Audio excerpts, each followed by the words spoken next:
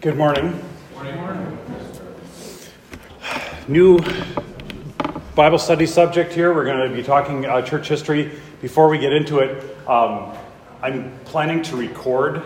So I'm recording the audio of Bible classes in part for people like Sunday school teachers who can't be at every one and you have to miss. So I'm going to record them and then they'll post them. They'll be as a podcast so that someone could download them and listen to if they want to.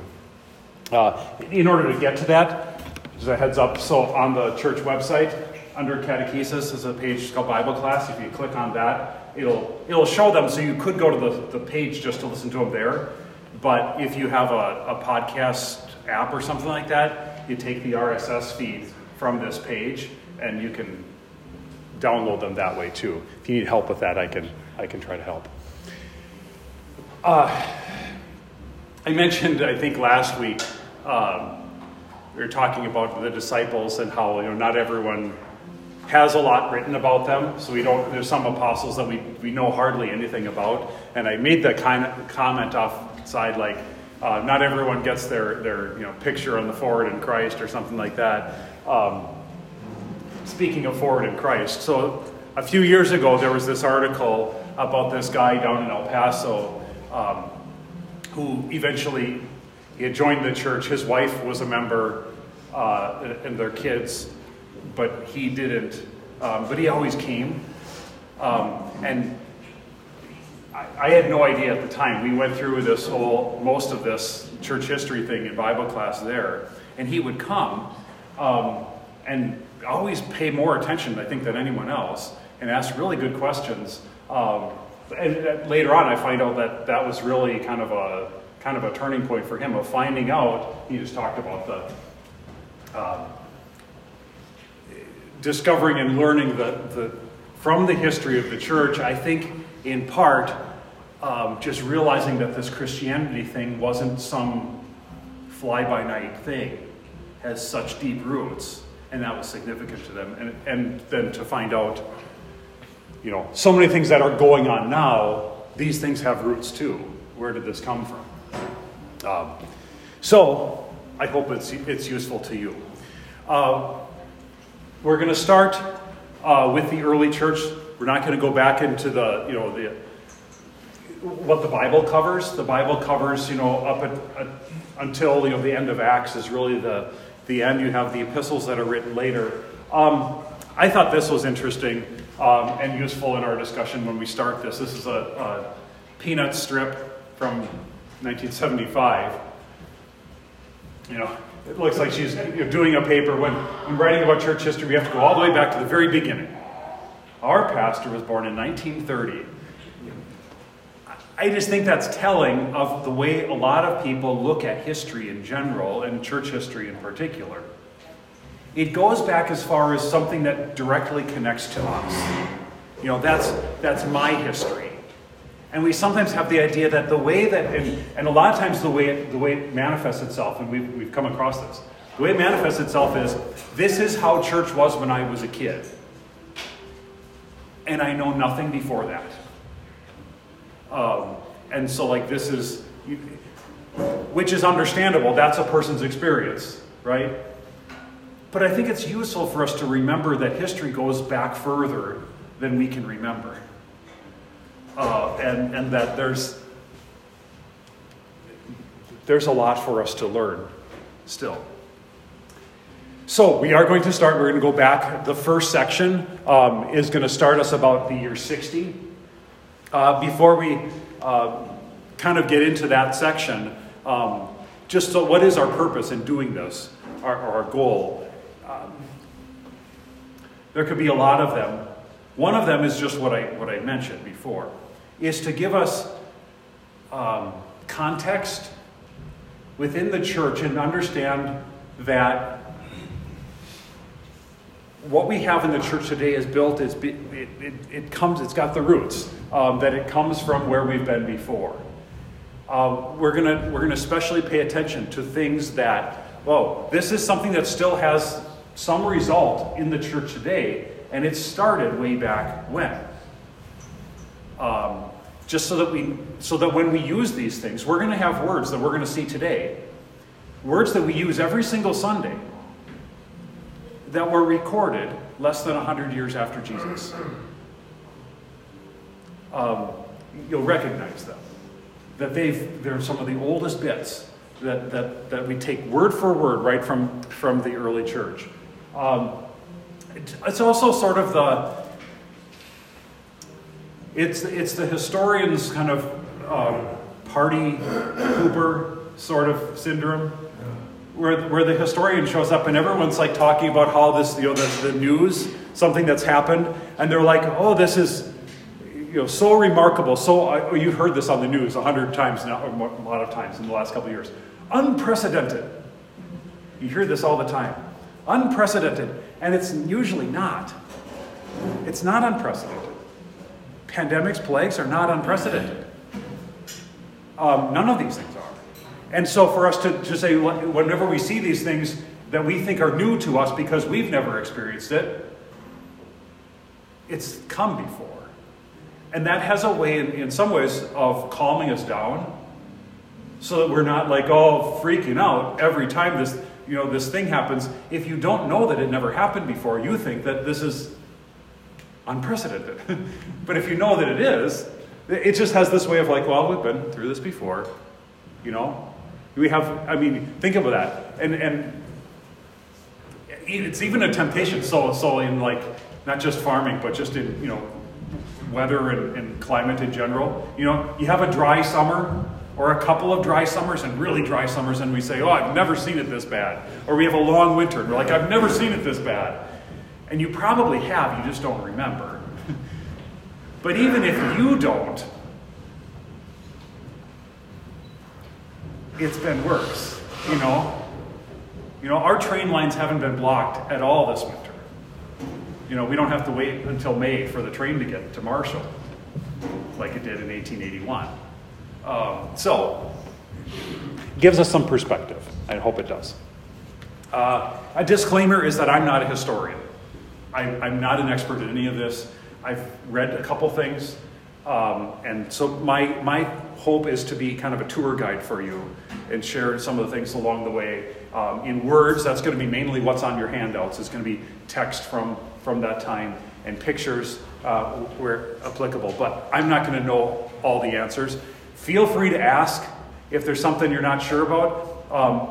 I reserve the right to say I don't know, because likely I won't know. But I will find out if I can, right?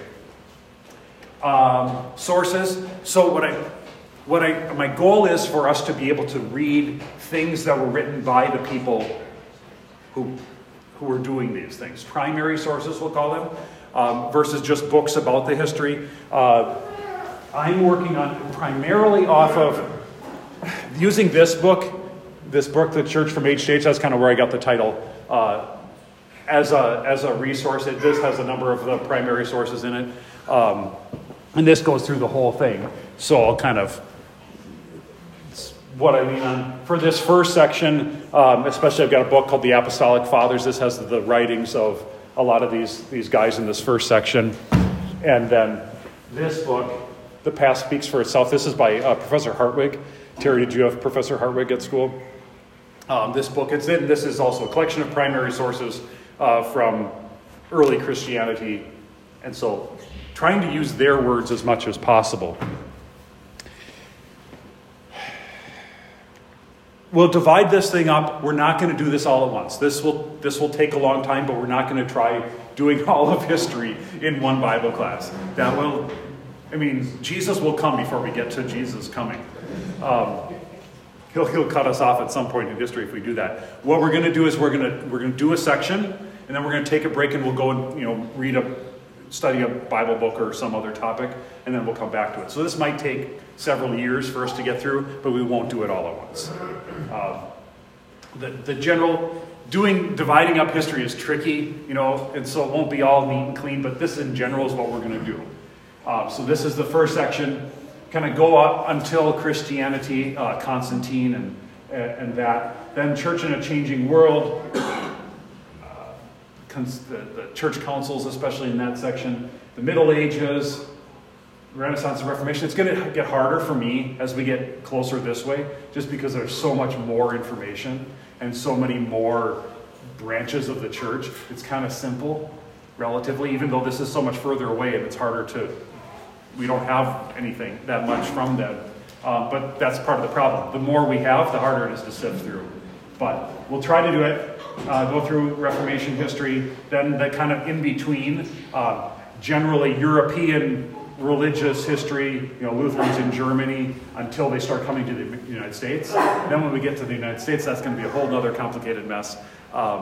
Interesting, and just seeing where what we have today comes directly out of that.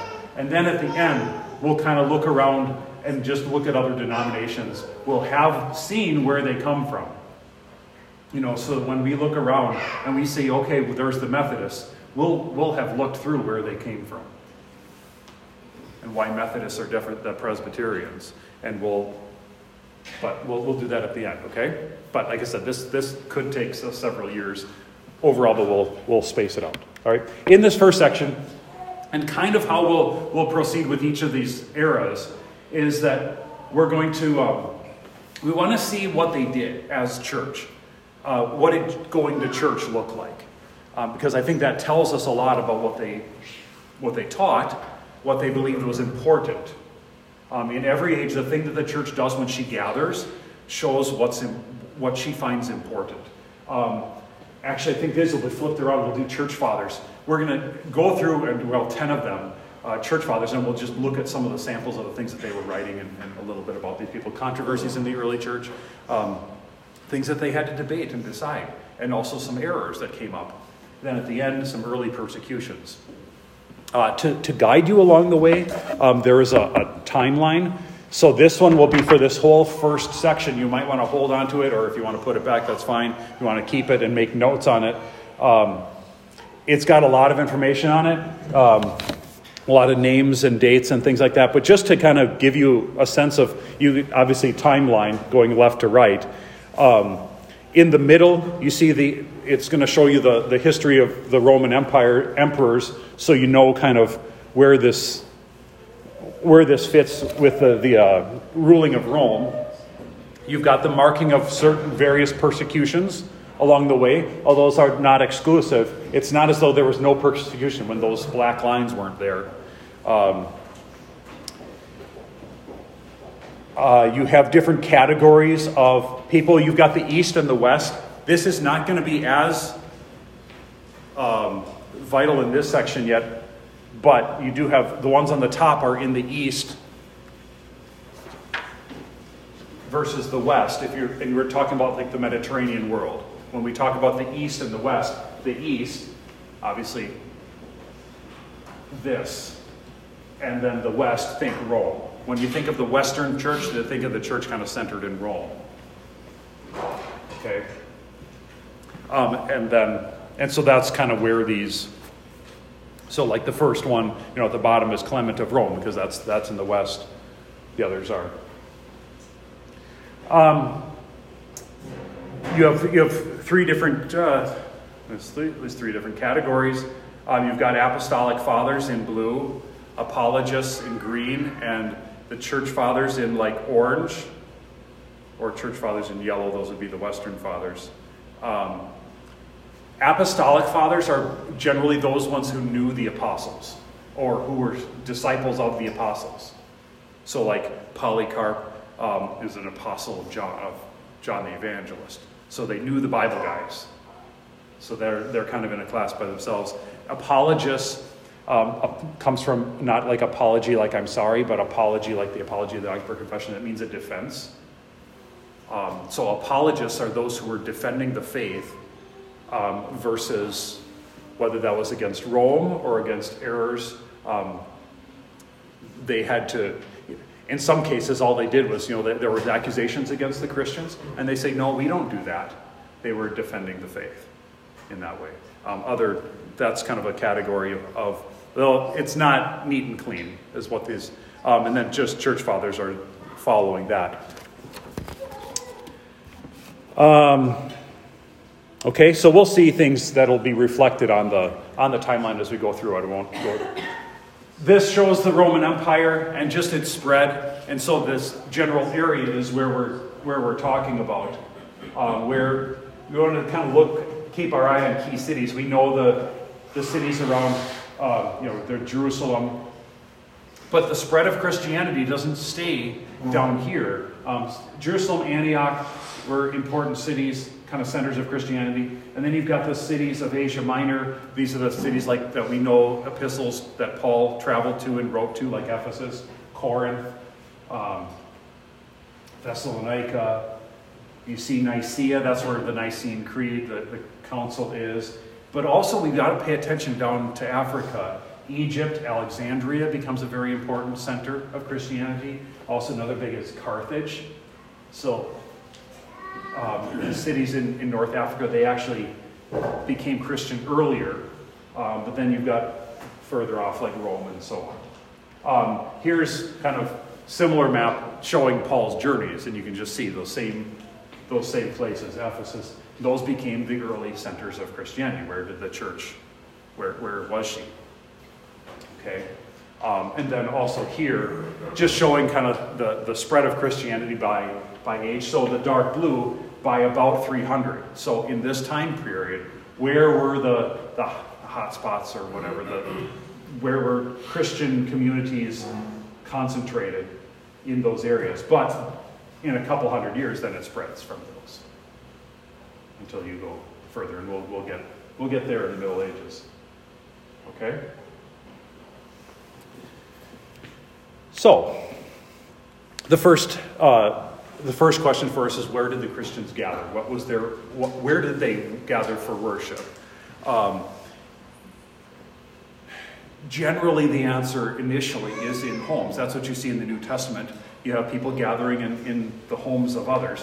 They didn't and couldn't build church buildings, so they generally did meet in homes. Have you ever heard of early Christians gathering in other places, in hiding places? And they did have to do that. The catacombs in Rome was one example. Although, if you've ever been in one or seen pictures of them, these were not places where a large group of people could gather. It wasn't like they could have church services there. They did go there to have certain feasts or certain celebrations or things like that. They would meet when needed. Generally, it was things connected to the burial of the dead, because those were graves.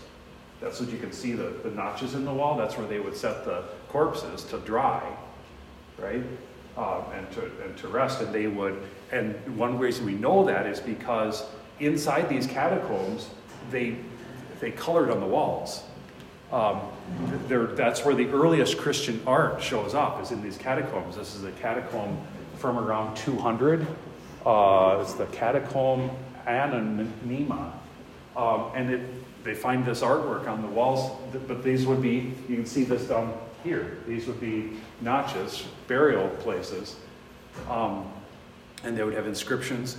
But this you can't tell, although, specifically Christian, if you see men in a boat, that doesn't necessarily say that it's a Christian one, but when you go and you see other ones, this is one of the earliest specifically Christian depiction is of Jesus as the Good Shepherd. This is it's the Catacomb of Priscilla, dated to about 250 to 300. And in the same catacomb, these images, if you can tell what Bible story these are depicting. Can you tell the other one? Yep. Which one is that? 3 men in the fiery furnace. Well, they look a little bit like scarecrows, but. And this one, can you tell? I don't know if you can see that one. It's 3 men handing to something, one on a lap. It's the 3 wise men, or it's the wise men bringing gifts to the Christ child. And stuff like this. I mean, they're Bible stories painted on the catacomb walls. Other art. This is not from this time period. This is from later, a couple hundred years later. But they would have these mosaics, and that they've discovered in archaeology. Fishes and bread Later on, they do start to find dedicated buildings for churches. In some cases, I didn't mention this, and I should have, the Christians met in synagogues. So where they were able to gather in a building dedicated for worship, it was a synagogue kind of converted as, now they didn't necessarily consider themselves switching religions when the Jews became Christian. Because this was the fulfillment, as if they could, if the whole synagogue became Christian, they would continue to, and sometimes they even continue to gather on the Sabbath, like they had. They might then, but we're going to talk about Sunday in a little bit. So, but they do find these things, and archaeology is interesting how they can detect what they think this building was used for based on that. And I don't know, but it's kind of, in some cases they kind of recreate it. This artwork too, you can see this is very similar to the one before. See the man standing with a animal, a sheep, I'm guessing, or goat, wrapped around its shoulders. So that's a very early depiction of Jesus the Good Shepherd. This is another one from another, and they just have these pieces of it that they discover, and you're like, oh yeah, but you would think if it was just men on a boat, but except for this one, the guy walking on the water. Yeah. And this is kind of how they kind of repiece these things to try to figure out what these were. All right. The quote here, this is, so the Acts of Saints Justin and his companions, this is talking about Justin Martyr, I believe. And so this is his defense, he's an apologist. He's brought in before the prefect, Rusticus, and he's trying to find out where the Christians gather because they want to snuff this out. And so he says, where do you meet together? Justin says, where each wills and can. Do you really think we all meet in the same place? He's kind of snarky with him. Not so, for the God of the Christians is not confined by place, but being unseen fills heaven and earth, and is worshipped and glorified by the faithful everywhere. The prefect Rusticus says, tell me, where do you meet, or in what place do you gather your disciples? Justin said, I lodge above the house of Martin, near the baths of Timothy. During all this time, this is my second visit to Rome, I have known no other place of meeting but this house. And if anyone wished to come to me, I imparted to him the word of truth. So this is his defense of where the Christians gather, and we gather wherever we can. But normally, while I'm here in Rome, it's at this guy's house. Okay. Some documents concerning baptism, then. How did the Christians, we see the Christian baptism being an important part of what Christians did. One of the documents for that is called the Didache. There's kind of, well, this is one of the earliest that we have from the first century. It's sometimes described as a written catechism. It's not like a catechism, like a complete catechism like we would think of it in the same way. But it was a summary of the teaching of the church, of the Christians. Originally written in Greek. This is, I don't know if this picture is from one of the fragments that were found, kind of like not with the Dead Sea Scrolls, because the Dead Sea Scrolls are from before Christ, but like that. The earliest complete copy that we have of this is from about 1000 AD, but they have fragments from older that are closer to when it was written. It's called Didache from the word for teaching. So this was the full title, the Lord's teaching through the 12 apostles to the nations. And that's where this first quote comes from. Now concerning baptism, baptize as follows. After you have reviewed all these things, baptize in the name of the Father and of the Son and of the Holy Spirit in running water. But if you have no running water, then baptize in some other water. And if you are not able to baptize in cold water, then do so in warm. But if you have neither, then pour water in the head 3 times. In the name of the Father and Son and Holy Spirit. And before baptism, let the one baptizing and the one who is to be baptized fast, as well as any others who are able. So just the baptism formula has not changed. And they didn't get too wound up about whether it was this kind of water or that kind of water, whether it was, like hot or cold, doesn't matter that much. Is that a preference for running water? Running water, like a stream or that it was not just stagnant pool somewhere. And they didn't insist on immersion, right? And we'll see that very early. We'll see they did typically immerse in the early church, but they didn't insist on it. So that's from the D.K. A couple of other just sources from this time. Hippolytus, you see him on your timeline, 170 on the bottom, 170 to 236, one of the Western Fathers. He writes this apostolic tradition, what he's saying is that this is what's been handed down to us from the apostles of Jesus. And so he describes baptism. I've got a fuller... this is the quote, but this chapter 21 from this, gives a pretty in detailed order for what the baptism was to look like. And probably what he's describing here would happen at the Easter Vigil. That's when this, or at least it was an evening service, because he describes at the hour in which the cock crows, they shall first pray over the water. When they come to the water shall be pure and flowing, that is, water of a spring or a flowing body of water. Then they shall take off all their clothes. The children shall be baptized first. All the children who can answer for themselves, let them answer. If there are any children who cannot answer for themselves, let their parents answer for them, or someone else from their family. So that's already there. You have what we see as in our sponsors for a child answering the questions for them. After this, the men will be baptized, finally the women.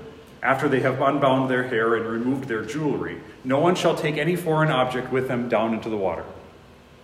At that time determined for baptism, the bishop shall give thanks over some oil which he puts in a vessel. It is called the oil of thanksgiving. He shall take some more oil and exorcise it. It is called the oil of exorcism. The deacon shall hold the oil of exorcism and stand on the left. Another deacon shall hold the oil of thanksgiving and stand on the right. Just one thing you could just see, that they did not, it was full of the ceremony, full of, it was a big to-do. In other words, it was not kind of done casually. Then when the elder takes hold of each of them who are to receive baptism, he shall tell each of them to renounce, saying, I renounce you, Satan, all your service and all your works. After he has said this, he shall anoint each with the oil of exorcism, saying, let every evil spirit depart from you. Then after these things, the bishop passes each of them on nude to the elder who stands at the water. They shall stand in the water naked. A deacon likewise will go down with them into the water. When each of them to be baptized has gone down into the water, the one baptizing shall lay hands on each of them, asking, this is the part that I have on the page, asking, do you believe in God the Father Almighty? And the one being baptized shall answer, I believe.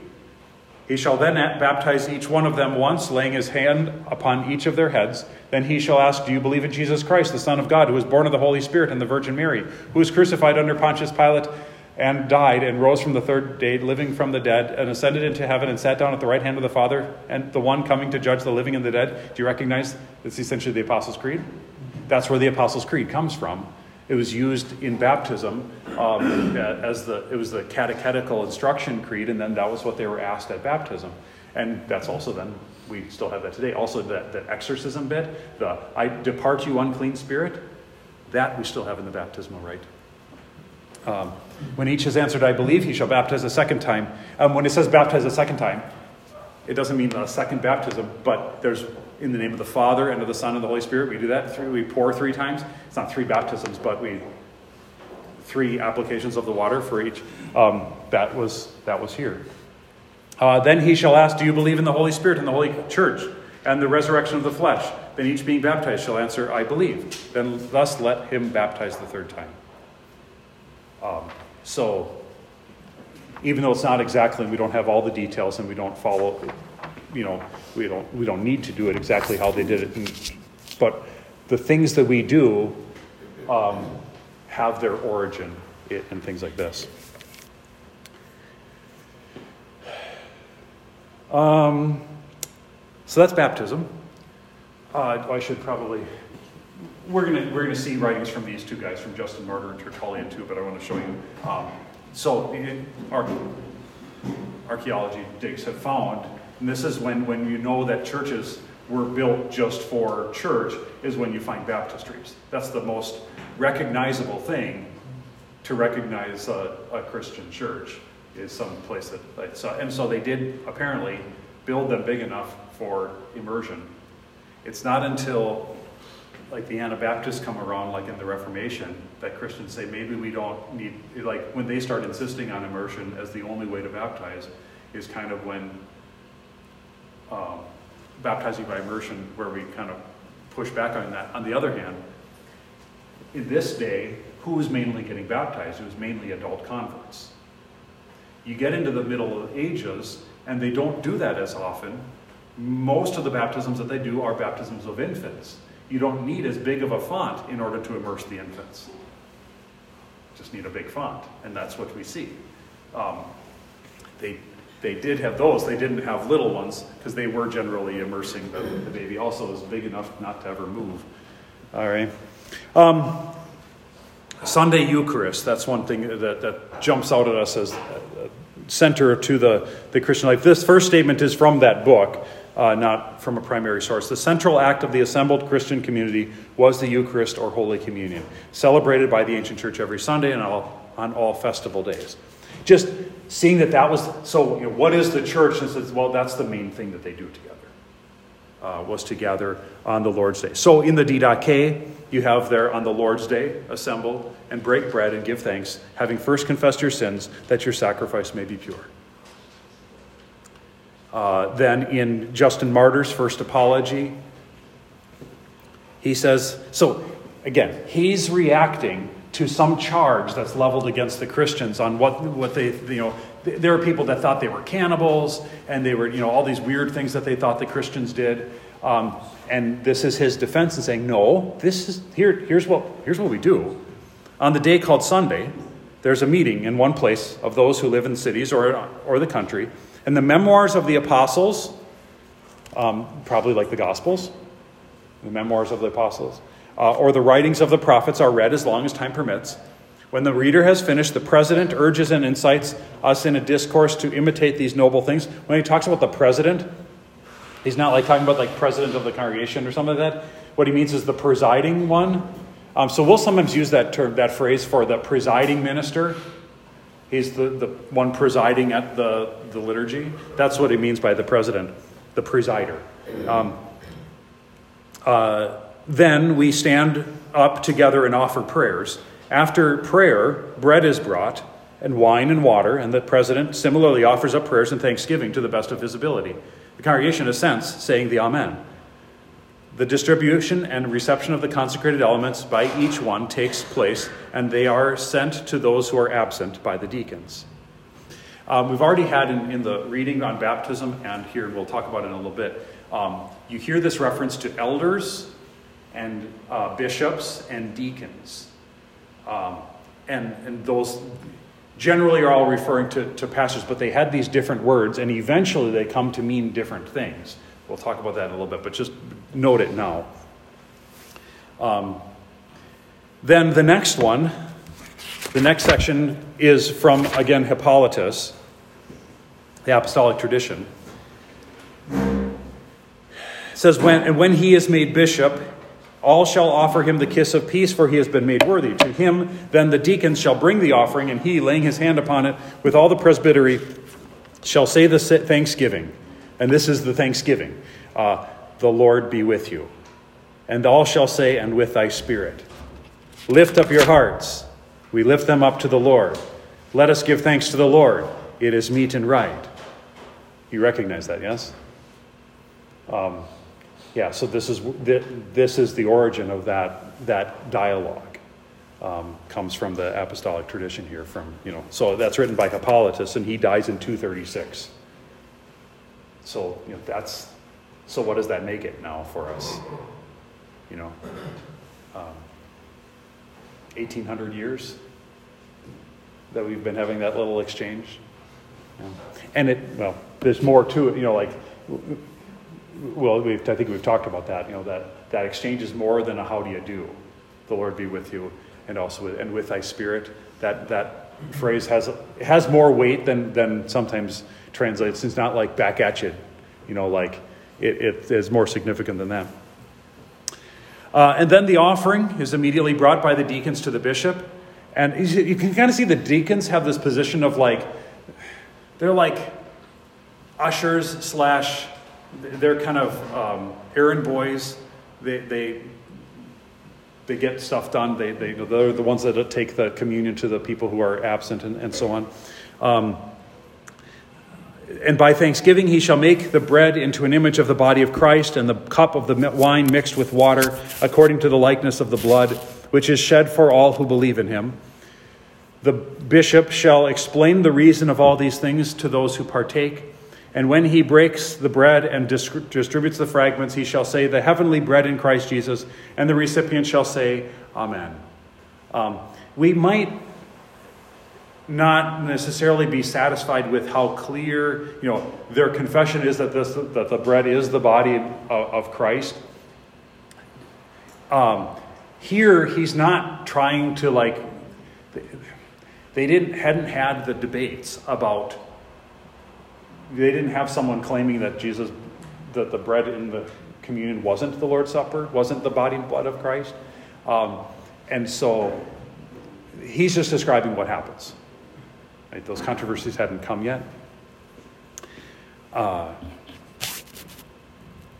you can see that this is what they're doing, right?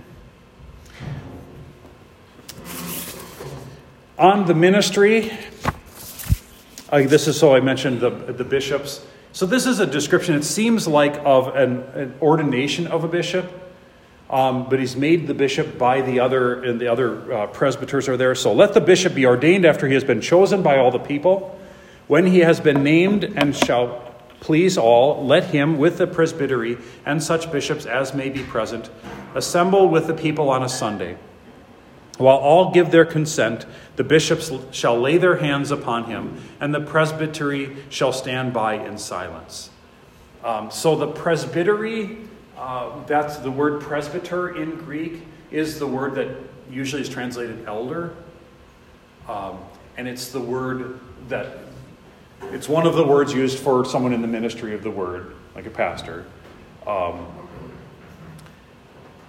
And initially you see these words even in the New Testament. I think we've talked about that before when we were going through the Augsburg Confession. We see these words in the Bible used interchangeably.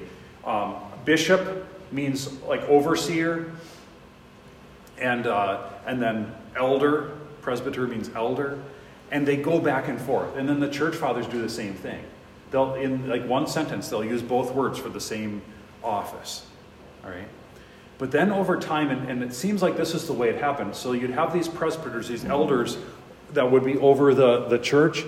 But then as the church grows in say, a city, they decide it makes sense for us to have one of us be kind of the guy, the pastor over, like, say, all the churches in the city. And so then you'd have, and they would be, according, like, as in this clip, they're chosen either by the people. It talks about being chosen by all the people, but then they're given their consent from the presbyters. So they're not, foisting this one on people against their will. They choose him, and the other pastors. We see that today in our ordination or installation rites. You see when the other pastors come to an installation and lay their hands on that comes directly out of here, as a way of showing the consent and the support of everyone.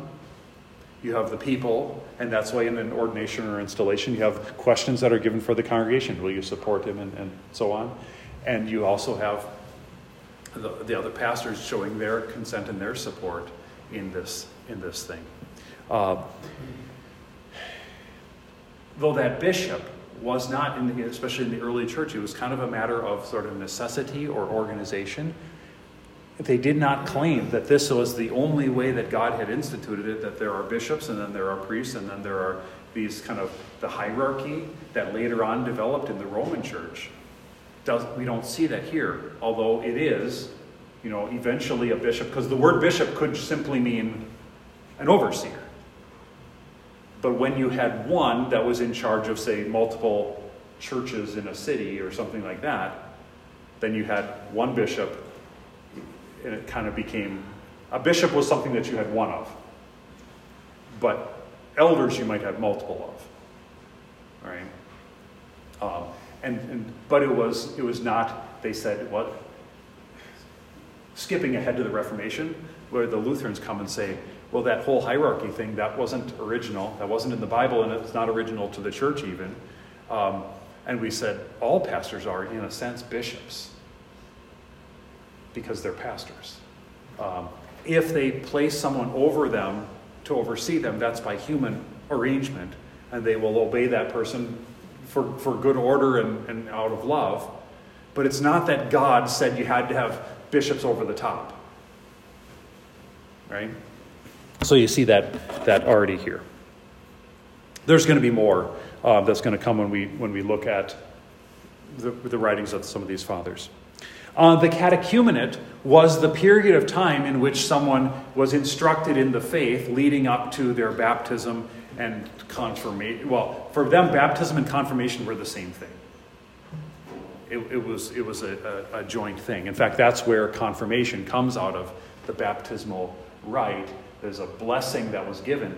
And so in those situations, where they got too big and they had one bishop over the place, and then that gets even bigger where the bishop isn't maybe even in your city, they would baptize, the elders would baptize, but they wouldn't finish it with the confirmation blessing.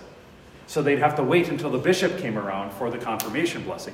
And that's what developed into confirmation.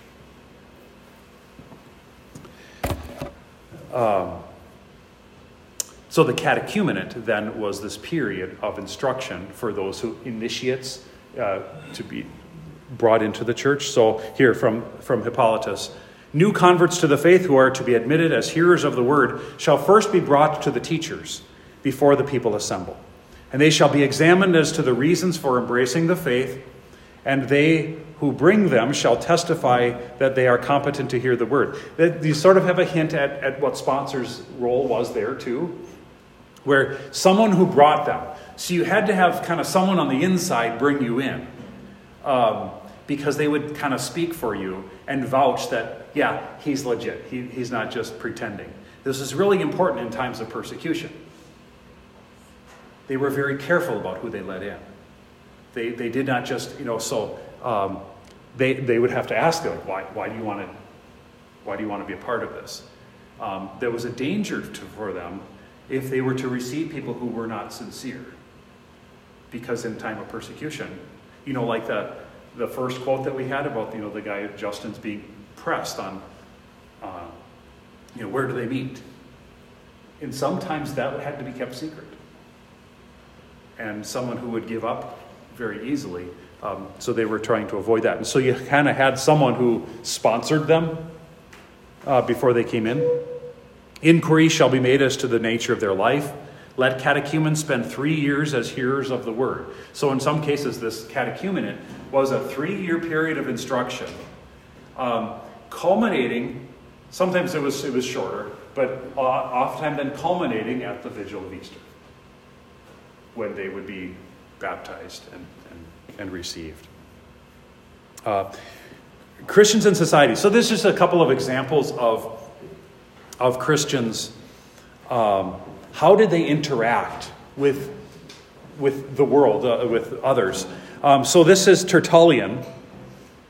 And again, they're sort of, thinking that Christians would be totally separate, like they were they're starting these communes and they would pull away from the world and start their own thing. He said, no. So we're a new group, but we've already penetrated all areas of imperial life. Cities, islands, villages, towns, marketplaces, even the camp. Tribes, palace, senate, the law court. There's nothing left for you but your temples. So it's like we've infiltrated. and there's Christians all over in all these areas. We live in the world with you. We do not forsake forum or bath or workshop or inn or market or any other place of commerce. We sail with you, fight with you, farm with you. So you think that the Christians are all weirdos. Like, they're all around you. We're your neighbors. We're not these wackos that go off and do our own thing. We're fighting right alongside of you, working alongside of you. Being a Christian doesn't mean having to forsake the world. Yeah, and the commerce and all of these things. But on the other hand, the next quote kind of almost suggests the opposite as far as soldiering goes. People ask whether a baptized Christian can become a soldier or whether a soldier may be admitted to the faith. Even if soldiers did come to John and a centurion did believe, the Lord himself unbelted every soldier when he took the sword away from Peter. You get the references there. Even the soldiers did come to John. Those are the soldiers who came to John asking how they could be saved. And John says, repent and be baptized. He doesn't tell them not to be soldiers anymore. So that we use that to say it's not necessarily a sin to be a soldier. And then talk about the centurion, Roman centurion, believes in Jesus. But then he says, but the Lord unbelted every soldier when he took the sword away from Peter. In the Garden of Gethsemane, Peter's got the sword, cuts out the man's ear. All who use the sword will die by the sword. There was a little bit of a difference in when the Roman soldier is an agent of persecution against the Christians. There likely would have been teachers, such as Tertullian, who say, that may not be a God-pleasing occupation if your job is to kill us. So there's a balance between we're not going to forsake the world and worldly occupations and things like that, but there may be occupations where we're going to have to back away from if the activity is. Likewise, the next one is an interesting one. What he's talking about in this one is the theater. And so whether Christians totally engaged in Roman entertainment, you heard about the gladiator contests and you go and everyone gets to watch the lions eat up the. And they did sometimes say, no, you can't. You going and using that as your entertainment and just calling it entertainment. You watching this gore, them killing people as entertainment, you're implicated when you use it as your entertainment. If you go and you want to watch the contests where they're eating people and so on. So he says this about the theater. They carouse in affected manner, going through many indecent movements. Your sons and daughters behold them giving lessons in adultery on the stage. That just struck me as interesting.